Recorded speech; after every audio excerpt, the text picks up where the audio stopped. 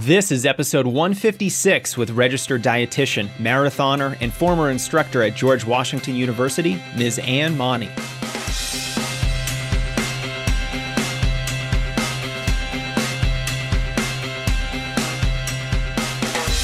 Welcome to the Strength Running Podcast. My name is Jason Fitzgerald, and I'm your host. I'm also the head coach of Strength Running, my award-winning site for endurance runners, and my goal here is to give you the training ideas, strategies, and resources to accomplish whatever big goal that you might have, from running your first park run to qualifying for the Boston Marathon, preventing your next overuse injury, or mastering your mindset.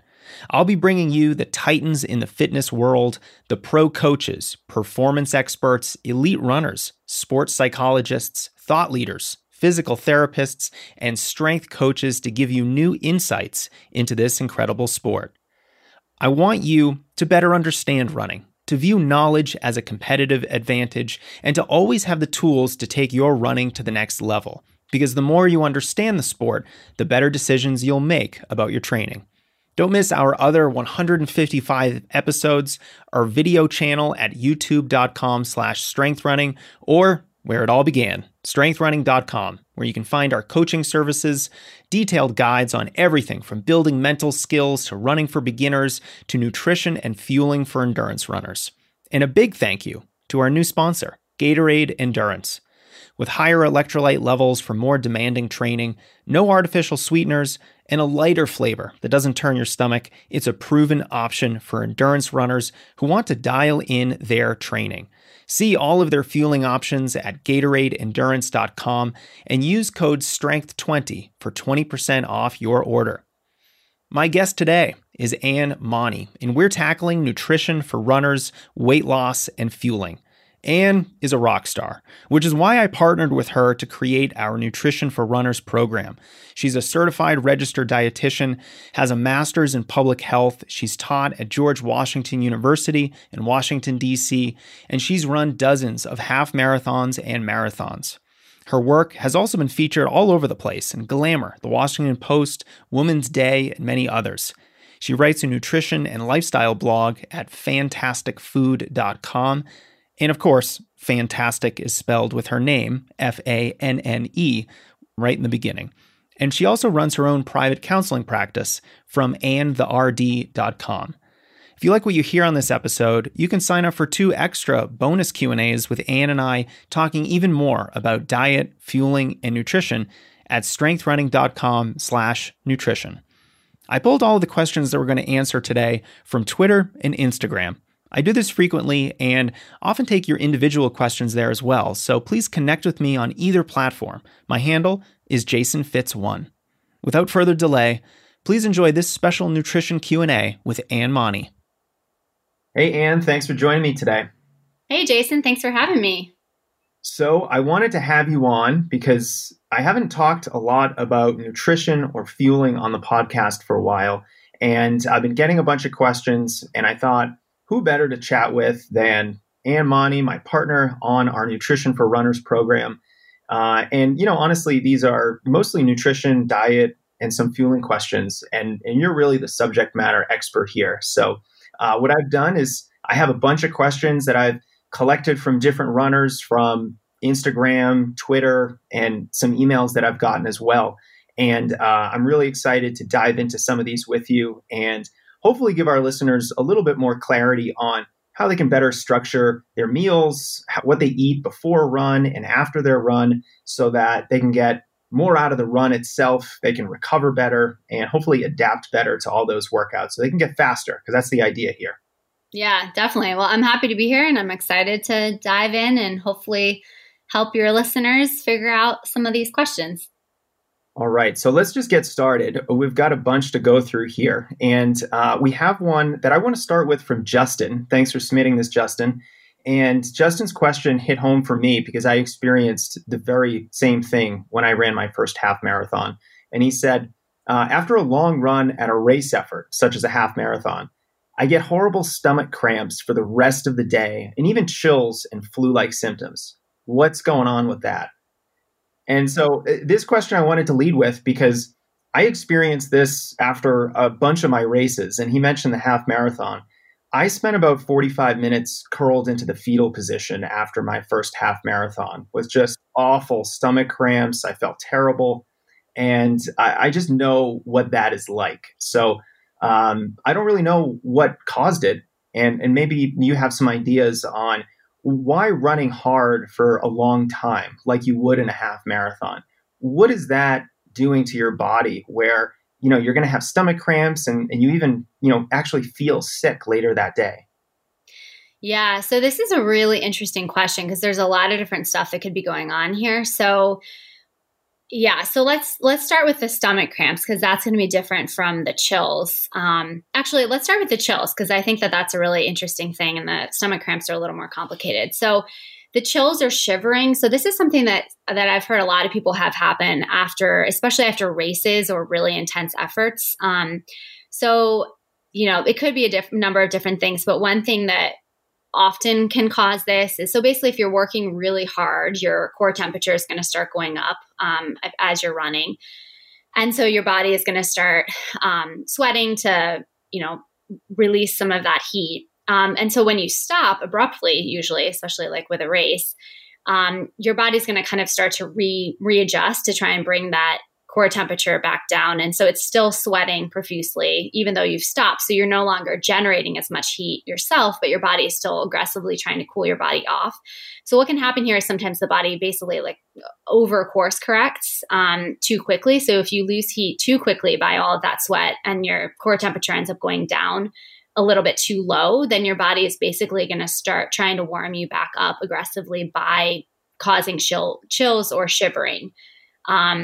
So that's usually what's going on if there's some sort of like that sort of really physical response, is that it's often related to your core temperature. The other thing in terms of the stomach cramps, so this could be a number of different things. So I would, of course, first look at, the first thing is probably going to be fluid that they want to consider looking at. So dehydration can definitely cause gastrointestinal issues. So I would consider making sure that for fluid, you want to make sure that you're taking in about roughly 20 to 25 ounces, or that's about 500 to 750 milliliters of water or fluid of some sort per hour. And this is going to vary based on, how hot the race or run is, how much you sweat usually, because some people are just sweatier than others. So it's going to be something you want to experiment with a bit, but if stomach cramps can sometimes be caused by getting too dehydrated. On the flip side, they can also be caused by too much fluid sometimes. So that's just something to play around with a bit. The other thing, of course, that often can cause stomach cramps is not quite doing fueling correctly. So in some cases, especially I think so what happens is people often train for races at a slower pace than they end up doing the race. So then during the race, they're using a lot more energy because they're running faster at a harder effort. So if they're taking in the same amount of fuel that they would normally take in for their training runs, it may not quite be enough because they're expending so much more energy by running a lot faster. So this is something I see happen a lot with clients for races is that they don't often take in quite enough. So in terms of fueling, so my general calculation to think of using is if you take your body weight in pounds and divide it by 4, that's kind of the approximate carb grams that you'll want to take in per hour. But again, you want to experiment with that a bit. And again, consider if you're taking in a certain amount for long runs, consider adding a little bit extra for your race because you are going to be having a lot harder effort. So I don't know do you think any of those were what was going on for you, Jason, during your race? Well, it's interesting you ask because in hindsight, me coming from a track background, running shorter races, running my first half marathon, it was the longest race that I've ever done. And I didn't think I really needed to hydrate or fuel during the run at all. Now, this was in Massachusetts in February, so it was pretty chilly on race day. I wasn't dealing with a lot of heat or humidity, but still, I don't think I really drank anything during the race. I think I had a gel with a couple sips of water really quick from an aid station, but I didn't have any formal fueling or hydration strategy. And if I had to guess, I mean, I don't actually know, but if I had to guess, it was probably a dehydration issue because of just how bad I felt afterwards and your description of, being dehydrated and how that can lead to stomach cramps. And then also how I felt the rest of the day, because I do remember just it feeling pretty bad. And it felt like that dehydrated feeling. So it was probably that for me. And it was very interesting to hear you talk about one of the reasons why you might develop chills after a race like that, because your body cooled down so quickly and now is kind of just trying to find homeostasis. And I think this tells us that a cool down is important. Yeah. And bringing yourself from sprinting towards the finish line at the very end of a race to an immediate standstill, that's a very abrupt change in how much energy you're putting out. And so, even if you're only going to run for a half a mile, let's just do some easy jogging. If you're really wrecked, like after a marathon, I don't recommend folks go do like a running cool down, but let's walk around for 10 to 20 minutes. Don't just go immediately sit down on the curb, because your body is just reeling from hours of effort. And, you're going to suffer if you just sit down right afterwards. Yeah, absolutely. I think that's one of the big differences, obviously, between like training runs and races. It's just that very abrupt stop. And of course, just the extra effort that is getting put into that as well, just from an energy perspective. Yeah, let's keep talking about fueling during these long efforts, because Nicholas asked a question. I'm not entirely sure if he's serious, but we're going to include it anyway because it's kind of funny. Nick said, about 3 hours into a long run, my stomach is yelling at me for something more substantial than gels. I usually switch over to roasted potatoes, but what I really want is a ribeye. Does anyone run with steak in their pack? And if I do, should I be worried about mountain lions? I love this question. And it's actually something that I have experienced as well. I'm not exactly interested in running with steak, but I do find that for longer runs, for me, when I was marathon training, I really needed something with a little bit of fat and protein. So often for, half marathon, you can get away with just doing gels. And in fact, if you're racing really fast, obviously gels are just such an easy form of fuel that doesn't involve a lot of chewing.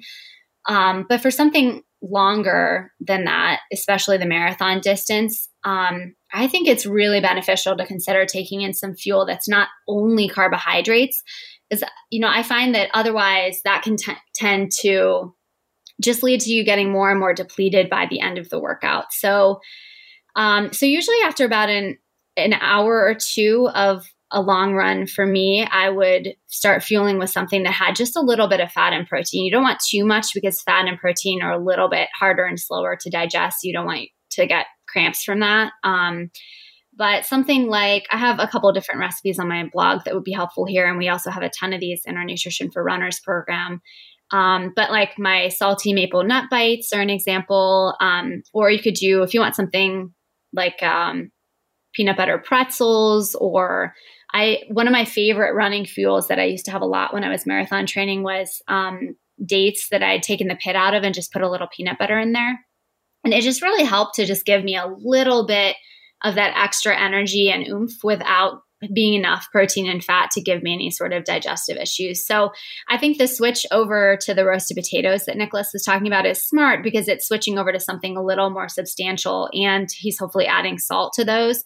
But I would encourage something, again, with a little bit of fat and protein in the mix too, just to get a little bit more diversity in terms of the fuel that's going to give you more staying power, especially if you're doing a longer, slower run where it's a little easier to take down something besides just a straight, sport drink or a gel. Right. And I think it's important too, if we think about really long ultra marathons, you go to the aid stations at these races and they don't just have very carby, sugary types of food. They also have things with salt in it. They have things with protein and fat. And it just goes to show that when you are running for a long time, it becomes increasingly difficult to rely solely upon those high sugar gels and things like that. You do need something a little bit more substantial because, you rarely go 3, 4, 5 hours without eating something in the real world anyway. And so when you're out there on the trail or on the road on a run, and not only are you going without any kind of substantial food for a long time, but you're running during that time as well, just burning a tremendous amount of calories. So I think that's a good approach. I don't think you need the ribeye. You don't need the steak. It's almost like the two ends of the spectrum here. We don't want, just solely sugar for 3+ hours of running. But then again, we also don't really want a steak. Yeah, it might be a little hard on the digestive system to have just a huge amount of protein all at once. But yeah. Right. And you're not actually fueling, your running when you're just eating steak. There's nothing that's going to give you any energy for the running itself. The reason why you have some fat and protein in food while you're running is just to increase, how full you feel and to give you what you actually are craving, which can help with stomach distress and things like that. So, and then again, if the mountain lion comes after you because you did bring steak with you on a run, I'm hard pressed to believe that it's just because of the steak. I mean, Nicholas is a human running steak. So yeah, I was going to say they're probably more interested in you than the steak, although I don't know. All right, let's talk about racing versus running easy. We have been talking about fueling for different long runs and races. Mike wants to know, do you need to fuel differently for a half marathon at your half marathon pace versus a half marathon just done as an easy run? What's the big difference here? Yeah, so this is kind of related to what I was talking about earlier, where how you may want to consider fueling differently if you're racing very hard versus running at more of a casual pace, like for a training run. So obviously running really hard is going to use up your blood sugar levels, and your fuel that you've stored is going to be used a lot more quickly because you're using a lot more energy. So it's definitely worth considering adding in a little bit more. And again, if you're doing something really fast, you probably want to do more of the gels and things like that are just really fast and easy to take down. But this is something that just kind of, you need to do some trial and error. So for example, if you're doing if you're training for a half marathon, instead of just doing all kind of easy pace, longer runs, adding in some intervals where you are doing some of your race pace and then using that time to take your fuel. So that way you have some practice taking down the fuel while running faster to see, does this actually work? Can I actually swallow this and take it down while I'm running this quickly? Yeah, that's a great point because, your body is definitely experiencing different things when you're running at an easy effort versus when you're running at a hard half marathon type of effort.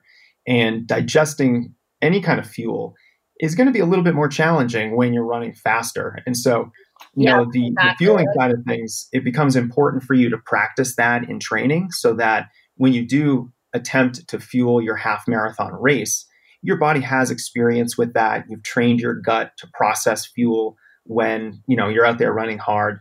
Because, when you're just running easy, it's a different experience and it's not as specific to what you're going to experience on race day. And then your piece of advice with doing harder long runs, different types of long runs where, maybe there's a long run where you're going to run 13 miles, but miles 4 through 8 are at your goal half marathon pace. Yeah. That'd be a great opportunity for you to practice some of that fueling. And also just on the physical side of things, make sure that your long runs are starting to become a little bit more specific to the race and to give you the specific fitness that you need to reach your half marathon goal. So I think this is a great question because it really speaks to the differences between fueling when you're going slow versus when you're going fast. The other thing to consider too is that, I think there's a tendency for people to often just kind of take the entire gel at once.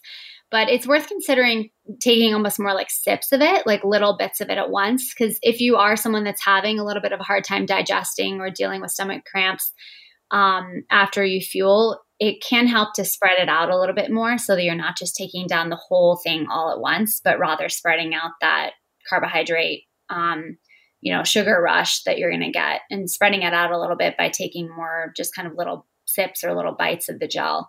especially as you're running faster, because basically the faster you run, the more your blood is going to be redirected away from the gut where it's going to be helping with digestion. It's going to be directed away from there and more towards the muscles to help with the large effort that you're putting in. So the faster you're running, the harder obviously it's going to be for your body to handle digesting things. So spacing it out a bit. And then also, like we said, testing it out by trying to take some of the fuel specifically when you are during the harder, faster parts of your training runs. Yeah, you know what? I like that. And I intuitively did that a little bit when I was racing marathons and trying to, really run a personal best, because I just felt like I couldn't just shove an entire gel down my throat when I was breathing so hard. So I did it almost out of necessity. I had to eat it over the course of a couple minutes, where, maybe you're saying eat it over even a longer time period of about maybe 10 or 15 minutes. Mm-hmm. But it's a good piece of advice, because exactly what is happening in your gut. There's less blood flow there. Your body isn't worrying about digestion. It's worrying about producing power and running fast. And so, not putting 25 or 30 grams of carbohydrate directly into your stomach all at once is probably a good idea. Yeah. I would usually take about a whole mile to take down a gel, just, kind of looking at my watch and saying, okay, I'm at the start of this mile, or, at this certain time point where I knew I want to start fueling. So by the time I get to the next mile, I should have finished this, but probably not sooner than that. And that can be kind of like a nice mental, way to just remember. So you'd probably eat a gel over the course of about 4.5, 5 minutes. Exactly. That's about my mile. Yeah. Okay. Yeah. Yeah. If you're a really fast runner, maybe 2 miles. Okay. Now, what about when we're eating before a race? Neil wants to know, on a scale of 1 to 10, how full should your stomach feel at the starting line of a marathon? This is such a good question too. So this is going to be, again, very individual, but I would aim for about a 3. So you don't want, or maybe even 4, like you certainly don't want to feel full, but you also do not want to feel like you're starting this race on empty. And I think a mistake that I see clients make is that they have their normal fueling strategy that they do for all of their long runs. And they usually have, their fuel maybe half an hour or so, or 45 minutes before they go out for their run on their long run days. But then on the race day, they're up way earlier. So they're maybe eating, 2 hours before the race, just because obviously you have to get to the race early, especially if it's a big race and, the time to get there. So then by the time they get there, they already feel hungry and depleted at the starting line, which is obviously not what you want. So I think something to really think about is, what is my normal timing where I have my fuel, and then how much later do I usually leave for my run, and to work on that as being your same timing for race day. So maybe you have something small when you first get up, and then when you're at that time interval before the race that you usually are when you're taking your fuel before a long run, say, 45 minutes. So when you're 45 minutes out from the race start, that's where you'd say, okay, now I'm going to eat my fuel. So maybe that's like at the starting line waiting around, or maybe that's on your way down there, if you can safely eat while you're getting down there. But yeah, so that's something to consider, because I think often people don't remember that there's going to be a lot more time in between when they fuel and when the race starts. And so that tends to leave them a little bit too depleted even before they've actually started the race. Right. And I think a good general rule is that the longer the race, probably the more full you want to feel at the starting line. Yeah. If I was hungry on the starting line of a 1500, I wouldn't care. It's going to be over before I can even walk over to to get some food. Yeah. So that's not really a problem. And what I think is a problem is if you're either hungry or, you're very close to being hungry, when you're lining up for a really long race, like a marathon might take you 3, 4, 5 hours. That's a long time. And if you're hungry at the very beginning of that time, and then you're just eating sugary gels during the course of that marathon, you are just really setting yourself up for a hard bonk and hitting the wall, around mile 18 or 20. So I think that general rule can be really helpful for runners. And the fact that, even some ultra marathons, you're almost running slower than your easy running pace. If you're running a 100-mile trail ultra, you're going pretty slow, and you might be walking in that first mile on any kind of big uphills. So, you can handle a little bit more food, and you're also going to be on your feet for a lot longer. So that's something to keep in mind. It depends on the race distance a little bit, but for the most part, you should be, I would say, with food in your stomach, but certainly not full, and not even close to feeling full. Yeah. And not close to feeling starved either, because, yeah. Yeah, it's somewhere right in the middle. And this is probably one of the things that runners should work on during training. Try to practice the fueling schedule that you're going to have to use on race day when you're actually training. Like if you're getting ready for a marathon and the race starts at, let's say, 7 a.m, well, let's start some of your long runs at 7 a.m. Get up at the time that you will for the marathon and eat what you plan on eating. And that's a good way to, see like, okay, can I have an entire bowl of oatmeal and a banana, or is it better if I just have half a bowl of oatmeal and half of a banana, or whatever the combination is? A lot of this is just experimentation and finding out that timing window that really works for your body. Yeah, it's worth remembering too that this can change over time. So, for example, I used to always have toast with nut butter and sometimes some jam or banana or something before running. And I could have this, 15 minutes before going out the door. It didn't bother me. And then for whatever reason in the past year, that just did not sit well with me anymore. So I've started just doing a banana and nut butter, and that seems to work well. But I think just remembering to be flexible too. And so if something that you've been doing for a while, even if it used to work, if it doesn't work anymore, experiment with it until you find something that does. Cause yeah. Yeah, I experienced that too. I can't really do toast with peanut butter anymore. I don't know why. It just doesn't appeal to me. So weird. Maybe we're just getting old. I don't know. I know. It's a kid a kid food. Or just I don't know. It just felt like a little too heavy for whatever reason for me. Maybe because I'm doing shorter runs now usually too instead of longer runs, but yeah, for whatever reason. So I think being open to mixing it up if whatever you've been doing doesn't work anymore, and just be sure to do some trial and error too. Excellent. Yeah. So let's talk a little bit more about eating in general rather than fueling for different runs. And then we have a couple questions on weight loss. So our first question comes from Ryan, who wants to know if there's any downsides to eating nearly the same thing every day for breakfast and lunch. His breakfast is either oatmeal with fruit or eggs, and lunch is chicken breast and spinach salad or some sort of kale quinoa salad. What do you think? Sounds like quite the healthy eater. Yeah, so I think it's good to mix it up a little bit. But that said, if you have something that you really like, certainly stick with kind of the base of it and maybe just consider mixing up the toppings. So if you really love oatmeal, maybe you have oatmeal with chia seeds one day and then with berries. And then another day you have oatmeal with peanut butter and banana. And then, another day you have hemp seeds and whatever, something else mixed in. But I think just considering mixing up even just the toppings a little bit. So for example, with the salad, I would say make sure, first of all, especially as a runner, that there's some sort of carbs in the salad. That's a mistake that I see people making often, is when they're having a salad, not including some sort of a carbohydrate source with it. So leaving out like a toast or some sort of a grain on the salad. Usually what ends up happening there, if the carbs are being skipped, then it'll come back later in the form of sugar cravings. So I would really make sure that you're getting carbs, fat, and protein at your meals. But yeah, for example, with the salad, maybe there's going to be different toppings on it. So, one day chicken, one day salmon, another day spinach, the next day arugula, just kind of doing variations on the same theme. So that way, if you have a routine that works for you and you enjoy, you can still do that, but just having a little bit of variety within that, because each different food is going to bring different nutrients to the table. And it's just helpful to diversify things a little bit. For sure. I think when it comes to nutrition, diversity is really important. And I'm glad you brought up the carbohydrate issue, because I was going to speak to that.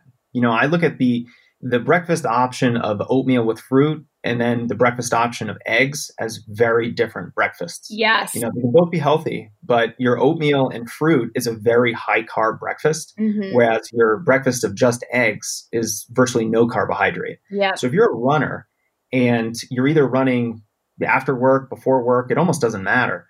I would always encourage runners to have some form of healthy carbohydrate in any snack or meal that they're making, because you'll end up feeling very hungry after a couple hours if you miss a major macronutrient in one of your meals or snacks. And that's something I learned from you, Anne, and something that has really helped me structure my snacks a lot better so that I'm not, plowing pretzels in my mouth before dinner. Yeah. It really does make a difference to make sure you have those 3 macronutrients at meals. And again, especially with the skipping carbs, it really just leads to sugar cravings later on in the day.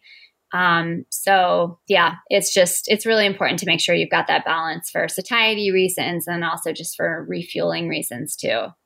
For sure. Now, Matt has a question on eating well and avoiding type 2 diabetes. He has a fasting glucose of 110, so it's not terribly high, but he doesn't want it to climb either. And I think he's asking this question because he understands that carbs are just quite necessary for running, especially if you're doing any kind of hard workouts or long runs. You really do need carbohydrate in your diet. But with that said, how do you eat well for running and avoid the real sugary stuff and, some of those just sugar bombs that can be very present in running, like a lot of gels and things like that? Yeah. So in this case, I would definitely recommend experimenting with a little bit more of the kind of real food fuel that I mentioned earlier. For example, maybe the dates with a little bit of nut butter or some of my snack balls, like the salty maple nut bites, experimenting a little bit with fuel that has not just the carbs, but also some fat and protein is going to be helpful really for anyone, as I said, but also for especially someone that is struggling with their blood glucose, because if you have the fat and the protein in the mix as well, it's going to have less of a blood sugar rush from the carbohydrate. The protein and fat kind of buffer that response a little bit, that blood sugar response. So that'll certainly be helpful with the fueling. But I mean, in general, running can actually be really helpful with diabetes because cardio is going to help improve the body's sensitivity to insulin. And it can also improve your blood glucose control. So anyone who is struggling with higher blood sugar is definitely going to benefit from any sort of cardio vascular exercise because it will help them to manage their blood glucose. But yeah, I would definitely think about, for example, if there's a time of day that your blood sugar is particularly high, that might be a good time to go running because it will help bring that down naturally. Because basically your body is going to use that blood sugar as fuel. But the only thing to consider is that if you are someone that takes insulin, then you'll definitely want to work with a certified diabetes educator or a dietitian who specializes in diabetes, just to make sure that you are kind of adequately balancing that. Because sometimes if you are taking insulin and then you're running as well, that could actually kind of boomerang you back the other way to have too low blood sugar. Which obviously we don't want either. But yeah, in general, running is hugely helpful for anyone struggling with higher blood glucose because it's really going to help with that sensitivity to insulin and the blood glucose control. So I would just consider when taking any sort of fuel, make sure there's a little bit of fat and protein in there as well, just to help buffer that blood sugar response. I think this might also be a good opportunity for anyone to test their blood glucose. I think those testing kits are relatively affordable these days and fairly accurate. So it might be a nice way for you to maybe change up your diet a little bit, but then keep tabs on your glucose levels so that you can actually see what the response was to those dietary changes. Now, Anne, do you know what an average or quote unquote normal fasting glucose level is? So the normal that you'd be aiming for fasting, I believe, should be under 99. It's been a while since I've studied diabetes. It's not my area of specialty, so please don't quote me on that. But yeah, so I'll have to get back to you on that one because that's not an area that I've researched recently. But okay, we'll look it up and I'll include it in the show notes for this episode. So if you're curious, we'll have the right number. But that does sound right. My grandmother is a type 1 diabetic and has a blood glucose measuring kit. And I sometimes will have her prick my finger and test mine in the morning if I'm staying at her place visiting, just because I'm curious. Mm-hmm. And I think I remember wanting it to be under 100. Yeah. it was like just at 100. So I was a little upset, but it's okay. It's really fascinating to see, if you do want to test it throughout the day, it's a fascinating way to see just kind of how different foods affect that blood sugar. And for example, you'll definitely see the direct impact of if you have carbs by themselves versus if you have carbs with fat or protein, how much of a difference it does make to have that fat and protein in the mix too, in terms of a lower blood sugar response. Yeah, a good example of that is, one of the foods that I'm really into right now is fresh squeezed orange juice, which is just a huge influx of sugar. And the way that I justify it is that I just drink it after a run. So after I go running, the first thing I'll have is a small glass of orange juice. And I just love the sweetness of it. It's just so refreshing after a hot run in the summer. But, I'm doing it right after a run. So I feel like my body's a little bit more capable of processing it. Yeah, no, it really will be because, like I was saying, it will improve your blood glucose control just by doing cardiovascular exercise. So if you want to have just carbs by themselves, honestly, the best time to have them is during a run or right after, because that's when your body's going to be able to process it more quickly and more easily. I feel like whenever we chat on the podcast, I'm telling you about the latest food that I'm really into. I think the last time it was bacon habanero tortilla chips, which I still really like. That sounds really good. Oh, they're amazing. I recommend them. Okay, so we have a couple more questions about weight loss from different kinds of folks in different situations. I thought these were all really interesting. And so our first question is from Adriana, and she says, I'm trying to lose the last 10 pounds with strength training 4 times a week and 5 days of running, but I'm worried about fueling properly. What calorie deficit is best, and is it okay to maintain a deficit over a long period of time? Should I cycle in days of caloric maintenance amounts or some other strategy? What do you think, Anne?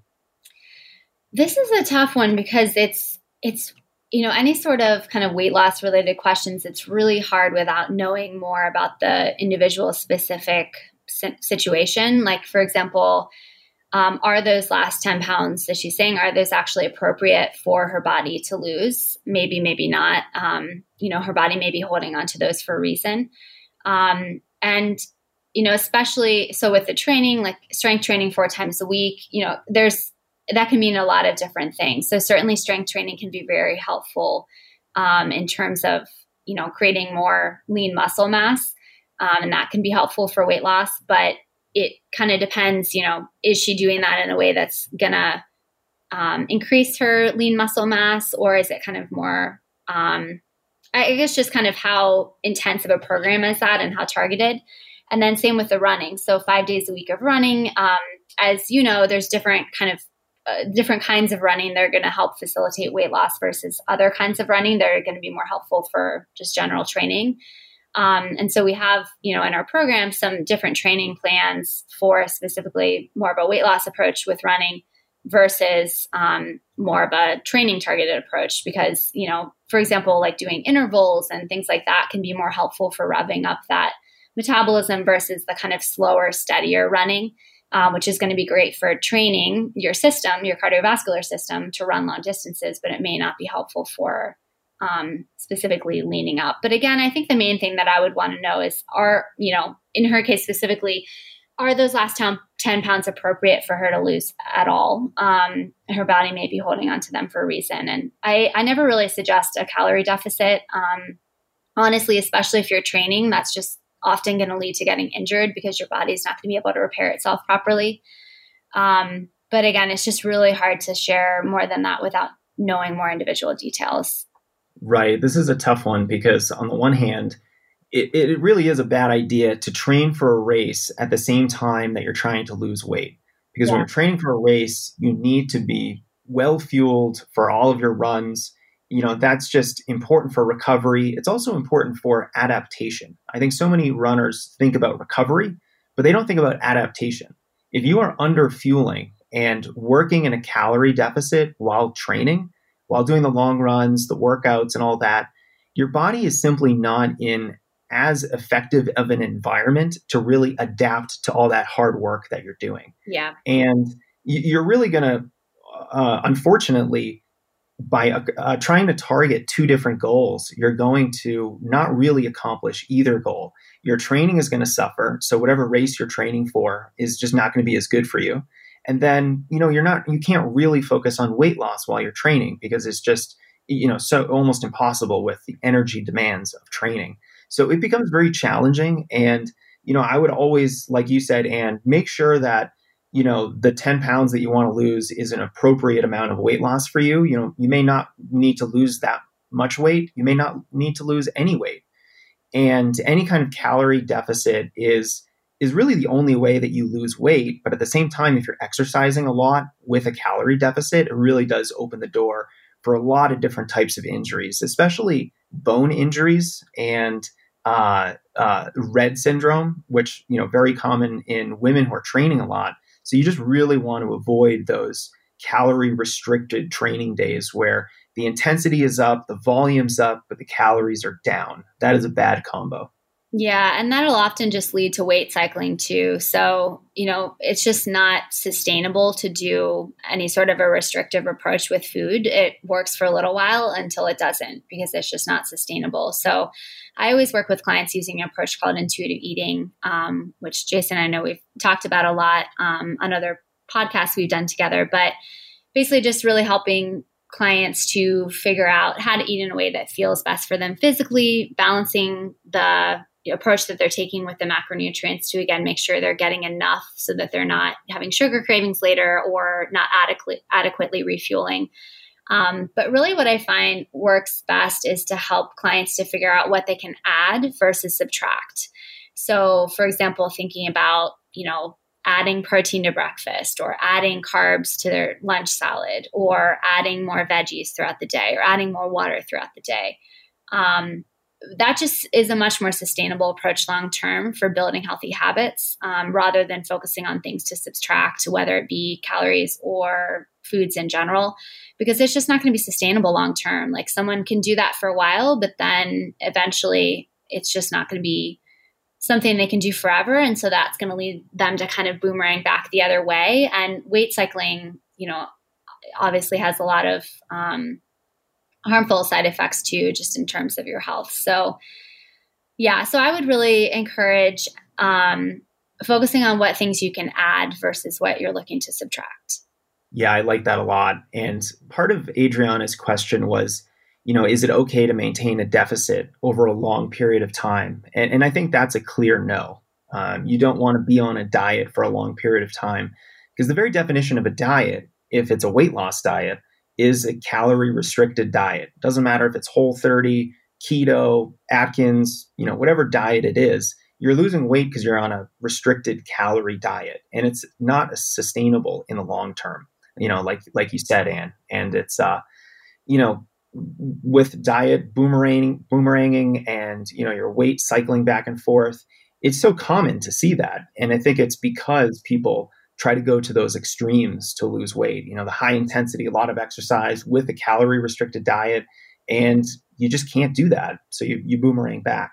Well, and what I see have happen a lot too. So in addition to just the weight cycling is often this will turn into binge eating too. So, constantly getting too hungry and then, binge eating to make up for it basically. So there's that kind of constant restrict and then binge cycle of varying kind of severity. But that's usually all that comes out of a calorie deficit, honestly, is binge eating and weight cycling. So yeah, it's not good. We want to avoid that. Yeah. Now, this leads me to Josh's question, and we've kind of already answered it. He said, is it possible to safely achieve weight loss while training for long distance races if you're not at your ideal race weight? And I think the answer here is, any kind of exercise program is good for weight loss if you're not overeating on the other side of the equation.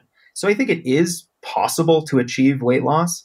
I just don't think you should actively try to lose weight while you're training for a race. So if you're not actively on a diet trying to lose weight while you're training for a race, Josh wants to know how many weeks should you factor into your overall plan if you need to shed a couple pounds. And, this is the approach that we took in our Nutrition for Runners program where, there's weight loss training plans and there's training plans for a variety of race distances. We don't combine them. and we don't encourage anybody to go on a diet when they're training for a race. Instead, you can kind of have a weight loss training cycle before your race training cycle. And that's a better way to do it because you're not putting as much pressure on yourself to train. And so, you're eating better, you are potentially in a calorie deficit, and the structure of the training does change a little bit. You're doing a little bit more intensity, and on the flip side of that, you're also doing a lot of easy running because just that general aerobic, easy effort running is still fantastic for weight loss. So I think they should be separated because, like we said earlier, when they're combined, you end up not really accomplishing either goal very well. Yeah. Well, and I think too with, there's definitely a different sort of training if you're training more for the kind of leaning up versus training for a longer distance race. Like you said, like it's a different sort of training, and the food in our program isn't necessarily different between these different cycles, but I think the way that you are training is different. And so that alone can sometimes be enough without having to do any sort of subtracting in terms of food. Yeah, the whole idea of subtracting and adding is really interesting to me because by adding foods that you should be eating, maybe that's more vegetables, changing the composition of your meals to, make you feel more full throughout the day, drinking more water, it's almost as if by adding those foods, you are then by necessity subtracting the other foods that you probably shouldn't be eating, the more processed, calorie dense foods that aren't as good for you because, you're just not as hungry. You're eating other foods. You're more satisfied from your meals. You're drinking more water. So I think that's a much better approach. Yeah, you're basically setting yourself up for, just more of a satisfying day. And again, not that kind of getting too hungry and then overeating.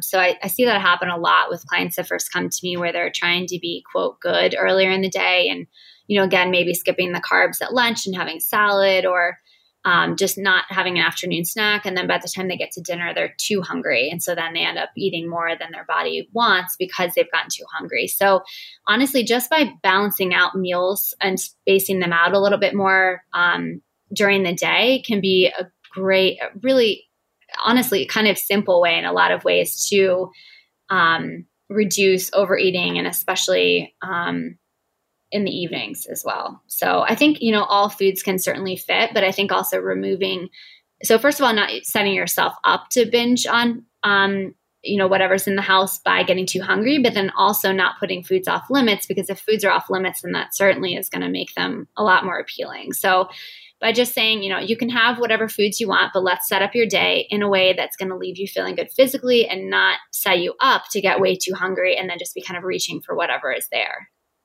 I love it. All right. And we are down to our last question. This one is from Chris, and he wants to balance his weight loss goals with preventing injury. And he says that it seems that if I diet enough to actually lose weight, I get these nagging injuries. But if I eat enough to maintain my weight, injuries seem to stay away.